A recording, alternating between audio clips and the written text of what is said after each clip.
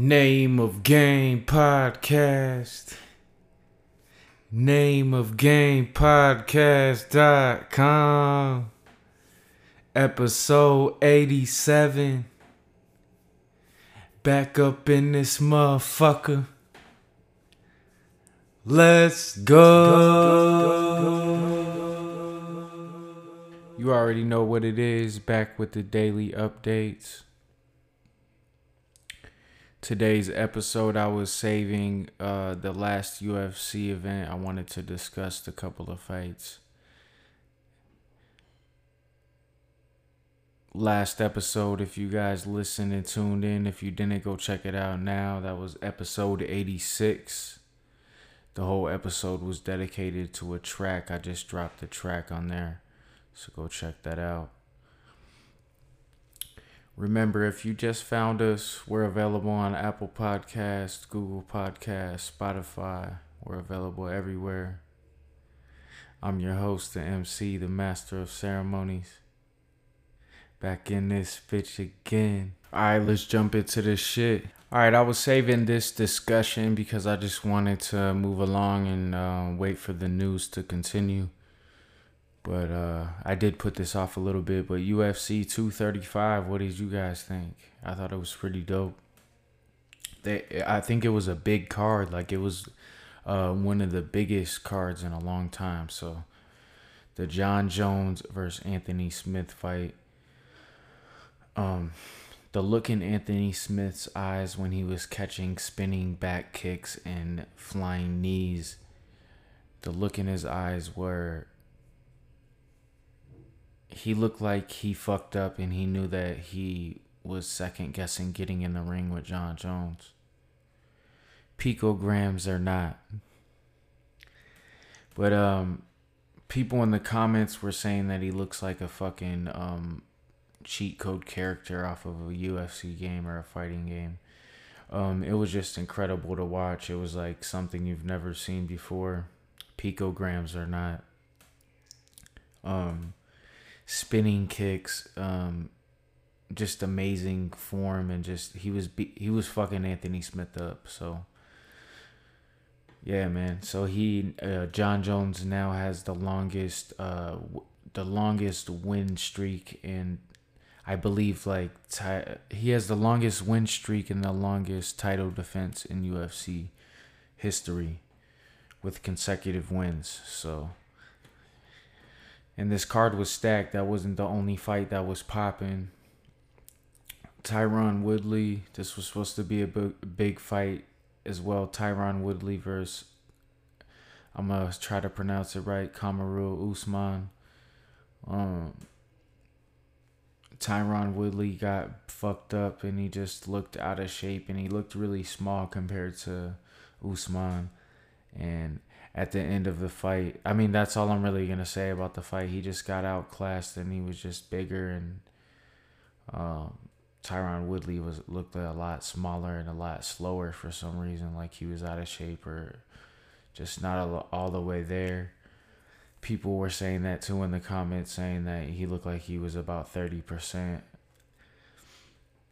I would say he looked like about 40%. He was just moving slow. It didn't look normal. I don't know if he was intimidated or he just wasn't fighting regular. Usman, at the end of the fight, he was crying. He started crying and he seemed like he was excited. He looks like he's a good fighter, but Tyron Woodley was tiny. Usman looks like he should move up in weight and fight some bigger fighters. We'll see who Dana White pairs him up with next for the next big fight. And here's another thing you guys got to understand with the UFC and the Jon Jones steroid scandal. There's other UFC fighters that have been tested for steroids before, like Brock Lesnar and Anderson Silva, so many more. And they're still allowed and they continue to fight in these big fights because people just want to see them fight. At the end of the day, they all have their own styles and it's just amazing to watch. And it's really a sport at the end of the day. I'm I know it sounds like I'm defending them using steroids, but it's like it's a grimy sport. If say that like boxing, like certain matchups just have to be made sometimes because people want to see them. Simple as that. Moving along, the next fight that I want to discuss on the card was Robbie Lawler versus Ben Askren. And this was a big fight that was a lot of controversy around it because of the way that the fight was stopped early, they're saying. Ben Askren, he's 19-0, but this is his first fight in the UFC. Robbie Lawler, he looked like he was in a lot bigger shape, a lot better shape than Ben Askren.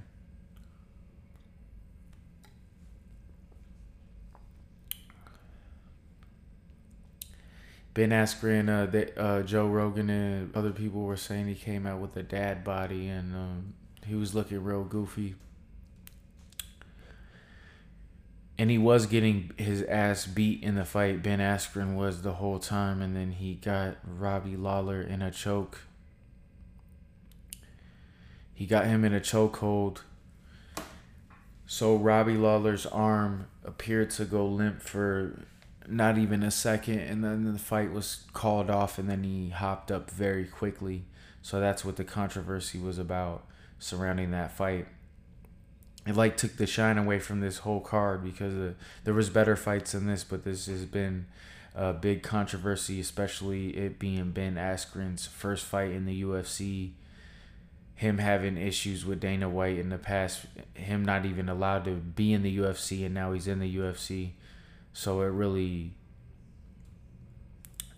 it adds to the storyline, I suppose, to Ben Askren's career. And anything could be set up by Dana White, and he could easily ruin your career or match something up or pay the refs, or I don't know. Like, what do you guys think? But all I know is the fight may have been called off early, but if his arm went limp, then you should call off the fight. So that's the referee doing a good job. Ben Askren got his ass kicked the whole time, but that's how fights can go in the UFC. You could be losing the whole time and then pull off something amazing. So that's what Dad Body Ben Askren did, and he got him in a chokehold, even if it wasn't for long. So it is possible, but I don't think he would have won the fight if they didn't call it off. He probably would have got up and started pounding on you more. Who knows?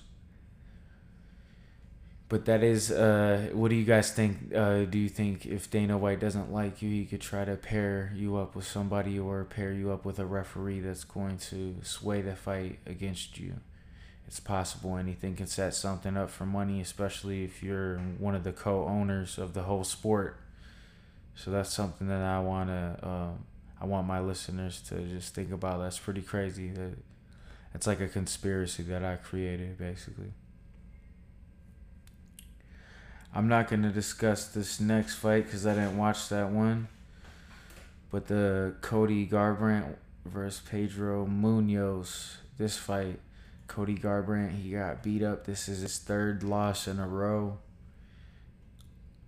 He ended up actually fighting with Usman a day later. I believe in a casino or somewhere else. There was a video. So that's nuts.